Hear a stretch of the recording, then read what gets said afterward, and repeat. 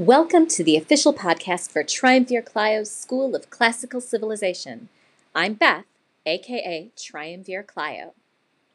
Hello again, welcome back. Here's your regular reminder, if you're listening to this when it drops and you're eligible to do so, vote. I've already dropped my ballot off at the clerk's office. I'd comment on the rest of what's happening in the world right now, but who even knows anymore these days? Today's play is The Suppliants, or The Suppliant Women by Euripides. You'll see the title translated both ways.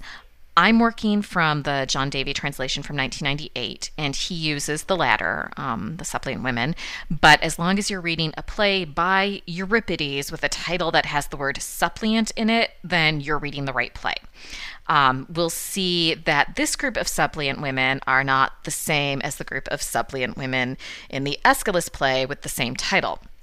So it could get very confusing if you're looking at Aeschylus when we're talking about Euripides, or vice versa if you haven't listened to the episode on Aeschylus' suppliant women yet. The Suppliants premiered at the end of the 420s BCE, maybe around 423. We don't have an exact date. But this does place the writing during the Peloponnesian War, and it is very much a war story. But we've already seen that Euripides tends to focus on women, and in this play, well, like I said, it is a war story. It's about how war affects those who are left behind. You should already be familiar with the background myth for this play because we've read about it in both Aeschylus and Sophocles. Specifically in Seven Against Thebes by Aeschylus and Antigone by Sophocles, we read the story of how Polynices and Eteocles kill each other and how Antigone fights for the burial of Polynices. But there are 7 against Thebes, not 1, so what happened to the other 6 champions? And so, in Antigone, we hear the story about what happens to one of those 7, what happens to Polynices' body after he's killed. And in today's play, we will learn what happens to the other 6 men who were killed at the gates of Thebes. But this play is not set in Thebes. It is set at the Temple of Demeter and Persephone just outside of Athens. The characters include Theseus, the king of Athens, and his mother Aethra. On the side of the suppliants, we have Adrastus, the king of Thebes. Argos, not Thebes. Evadne, one of the widows, and her father Iphis. Athena will appear for a deus ex machina at the end of the play. And that's all of our named characters. There is an unnamed herald who is the only character from Thebes. Again, Adrastus is from Argos. And there's a messenger. The primary chorus is made up of the mothers of the 7 who died at the gates of Thebes. But since that's not enough people to make up a chorus, their handmaids fill out the other 12 to 15 that you would expect. And there may not even be 7 mothers, but I'll go into more detail on that point in the analysis section. There is also a secondary chorus in this play, and that chorus is comprised of the sons of the dead. So this is another play where we'll see the chorus kind of split, and there is a men's chorus and a women's chorus. They're not homogenous, like I joke about existing in a lot of Greek plays. This is a heart-wrenching play. Consider yourself warned. So we'll take a short break while you take a breath and while I take a breath before we dive into the plot.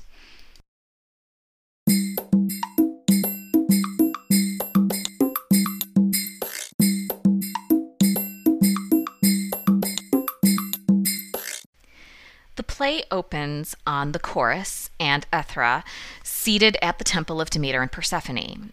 Yes, this means there is technically no parados in this play. The chorus doesn't have some grand entrance. They are on stage from the start. Aethra prays to Demeter on behalf of herself, Theseus and all of Athens. And in her speech, Ethra tells of how these old women are now childless because their 7 sons were killed at Thebes. They have come with Adrastus, their king, to seek help recovering the bodies of their sons. Creon has decreed that they are not to be buried. The same basic story that we read in Antigone, only now we're learning that the other 6 have the same fate as Polynices. So we're learning about them instead of just focusing on the one body. Ethra has sent for Theseus, who, no surprise, enters. Theseus asks what all the crying is about, and Ethra repeats the information she gave in her prologue, introducing the mothers, Adrastus, and the children. Adrastus makes his case to Theseus, explaining that he led the charge against Thebes because Polynices is, or was, his son-in-law. He admits that he allowed himself to be swayed by the young heroes and that he shouldn't have been so hasty to war. He tells Theseus that Athens is his only hope. I mean, sure, he could have gone to Sparta because Sparta is pretty strong, but you simply can't trust Spartans. No, only Athens can help in this case. In case we forgot that this is the Peloponnesian War and Athens and Sparta don't get along.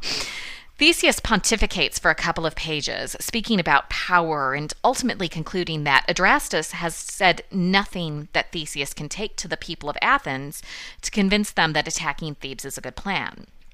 Adrastus hangs his head and mumbles that, "Fine, they'll just go then." Ethra, however, does not move. Theseus asks her why. Why does she care so much? The grief of these other women should not cause her to weep too, which... heartless much? Yeah. And Ethra gives it to him as only his mother can. She tells him that she won't stay silent any longer because then she won't regret not having spoken up. Men go off and fight and die and never think about what this does to those left behind. Here he has a chance to help the bereaved, and yet he is choosing not to. If he marches to Thebes to recover the bodies, he will win because justice is on his side. Theseus agrees to take it up for a vote. He, Ethra, and Adrastus exit. The chorus sings of their home in Argos and prays that Athens will be able to protect them. Theseus and Adrastus enter. Theseus dictates a message for Creon. He starts by politely asking for the bodies back before moving into the ultimatum of what will happen if Creon doesn't comply. Before Theseus's herald can take the message to Thebes, a herald arrives from that city. The Theban herald asks for the king of Athens because he has a message from Creon. Theseus first says that the herald is mistaken if he thinks that Athens has a king, because that's not how the government works in Athens. There is not one man in charge. Yes, the king of Athens says that. Try not to think too hard about it. At least not until I come back to that point in the analysis section. Theseus and the herald debate the merits of different forms of government before finally getting around to why the herald is there in the first place. Creon knows that Adrastus is seeking help, and he has sent a warning to Athens not to let Adrastus in. Oops, too late. And if Athens has let Adrastus in, well, that means war. Surely everyone agrees that if there is the choice between war and peace, that peace is the better option. So Theseus shouldn't help recover the bodies of the dead enemies of Thebes. I mean, Capaneus got struck by a thunderbolt from lightning and his body is still smoking, so clearly Thebes is on the right side. Adrastus can hardly hold his tongue at this, but Theseus holds him back and speaks in much more measured terms. Measured, but only in that he uses his words instead of his fists. For now, anyway, he tells the herald that he wasn't aware that Creon held any power in Athens, and he wasn't aware that corpses were a threat to anyone anywhere, so maybe Creon should do the decent thing and let them be buried. After all, that's what the gods decree should be done when people die. The herald basically responds, "Over my dead body," and Theseus shrugs and says, "Okay." Theseus dismisses the herald because there's nothing more for them to talk about, and the herald exits. Then Theseus says that he will gather troops to march on Thebes for the sole purpose of recovering the dead, and Theseus exits. The chorus sings of how bloodshed begets bloodshed. They are grateful to Theseus, but they are also saddened by the anticipated outcome of this coming war. The messenger enters with news from Thebes. The battle had been bloody, but ultimately the Athenians were victorious. But when given the chance to enter Thebes and sack the city, Theseus refused. That was not the purpose of the attack. He was there to recover the bodies of the fallen. The bodies of the fallen 7 were recovered, and that was all that mattered. Adrastus asks about everyone else who died. The messenger says that they have been buried in a mass grave. Theseus saw to it washing the bodies himself before they were buried. Theseus enters at the head of a funeral cortege in which 5 of the 7 are carried. The chorus and Adrastus sing a lament.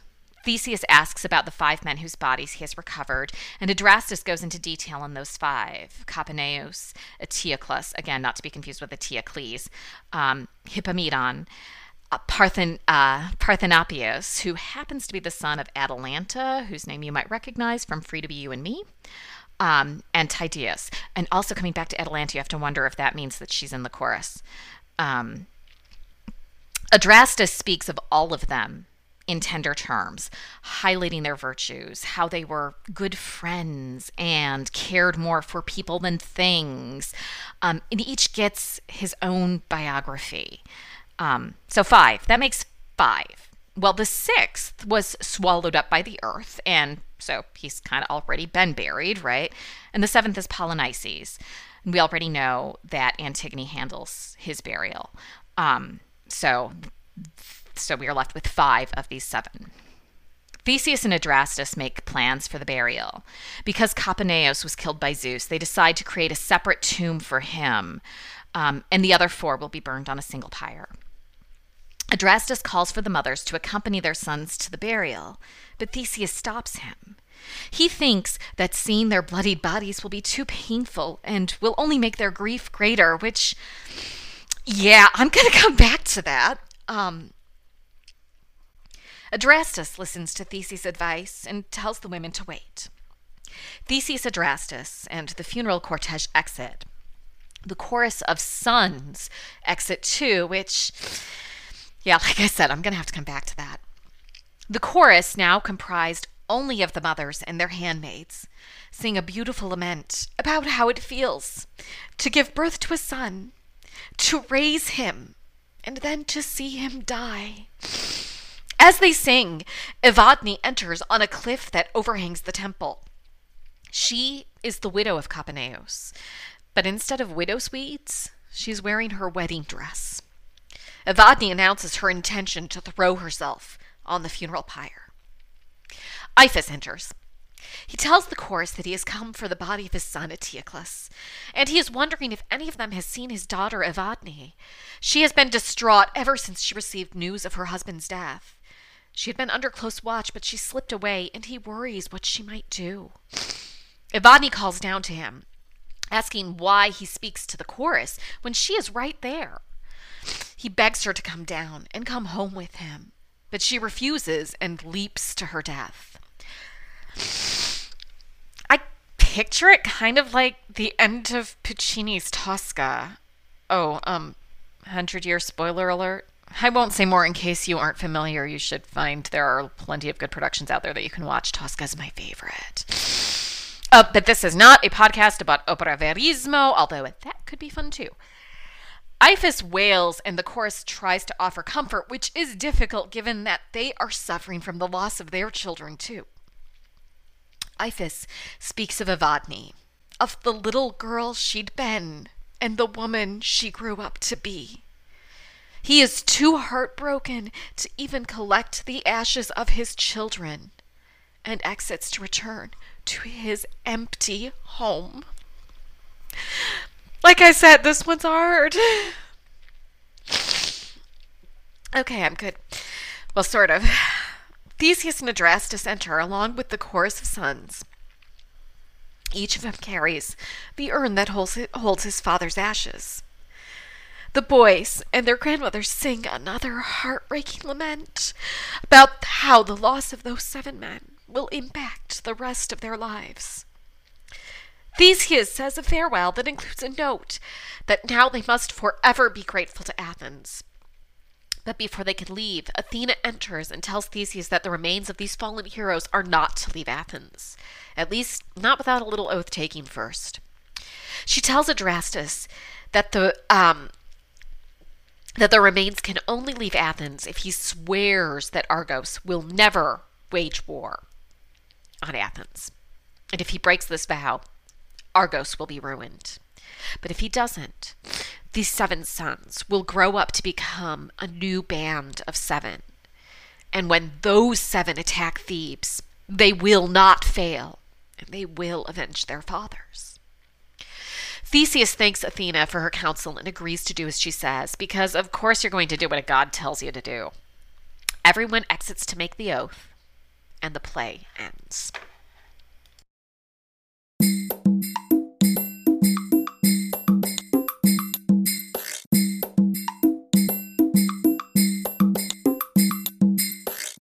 Euripides is good for catharsis, people.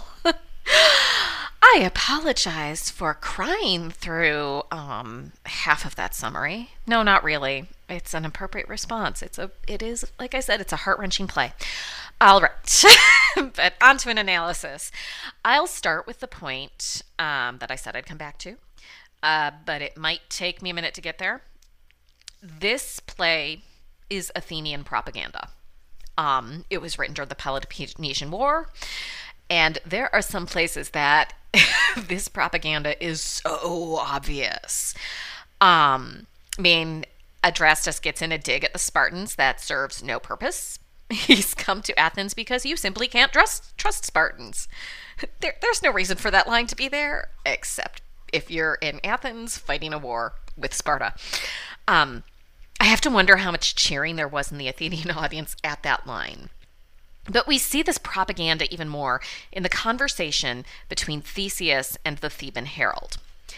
The play is set at a time that Athens had a king, but we still see the Athenian democracy at work in this play, a reminder that Athens, with its democracy, is better than Sparta.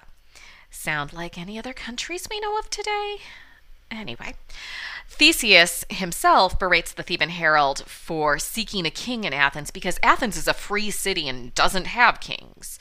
So the king of Athens is saying that there is no king, which is again propaganda about how great Athens is. Even though there was a time when Athens did not have a democracy, making it seem as though there was always democracy, even when there were kings, highlights this difference between Athens and Sparta. It's key in convincing the demes, the common people of Athens, that Athens is superior to her enemy in Sparta. But it's also interesting to read the herald's response to how Theseus describes the government of Athens. It's foolish, the herald says, to let just anyone have a vote. This isn't to say that a farmer may not be smart, but he simply doesn't have time to think about politics, and so he shouldn't have any say in them. And this is not me speaking. This is Euripides speaking. That is what the herald says. It's one of the things he talks about specifically. And this is very Platonic. Plato writes about philosopher kings and how this is the ideal ruler. And that's really what the herald is getting at as an ideal form of government, is one with philosopher kings, where Theseus is saying the ideal form of government is a democracy. And these are both of them make valid arguments about the pros and cons of democracy. Theseus argues for government in which poor and rich have equal voice, while the herald argues that those who are educated have a better understanding, can therefore make good rulers without needing the voice of the people, because they already, if you're a philosopher king, you understand that position. And again, there's merit to that argument. And that's why, at least here in the US, theoretically, we have a modern public education system. That's why it was created, was so that, in theory, poor and rich alike would receive the proper education to be informed voters. to be able to themselves be in their own right philosopher kings, knowing who to vote for to therefore represent them in the democracy. So, representative democracy, right? It's not direct. In Athens, they had a direct democracy. Anyway, now, you could probably write a dissertation on politics as discussed in this play. But the tragedy of this play has nothing to do with Theseus. There is a reason we see the chorus from the start. They are a constant reminder of death and grief and the toll of war on those left behind. But there is one thing that is somewhat confusing. How many mothers are on stage? If Sophocles has told us the Oedipus myth correctly, Iocaste is long dead by the time the events of Seven Against Thebes takes place, and by the time we get to Antigone, because she died when Antigone and Polynices and Eteocles were still children, right? But that's if Sophocles didn't make that point up. Okay, so even if she were still alive, there's Polynices is her son, and we have another story about that with Antigone. He's in Thebes. So it doesn't make sense for Iocaste to be on stage. So they're 6. But there are only 5 bodies returned because one has been swallowed up by the earth. So how many mothers are on stage? Are there 7 or 6 or 5? They refer to themselves as 7, but should we take that number at face value?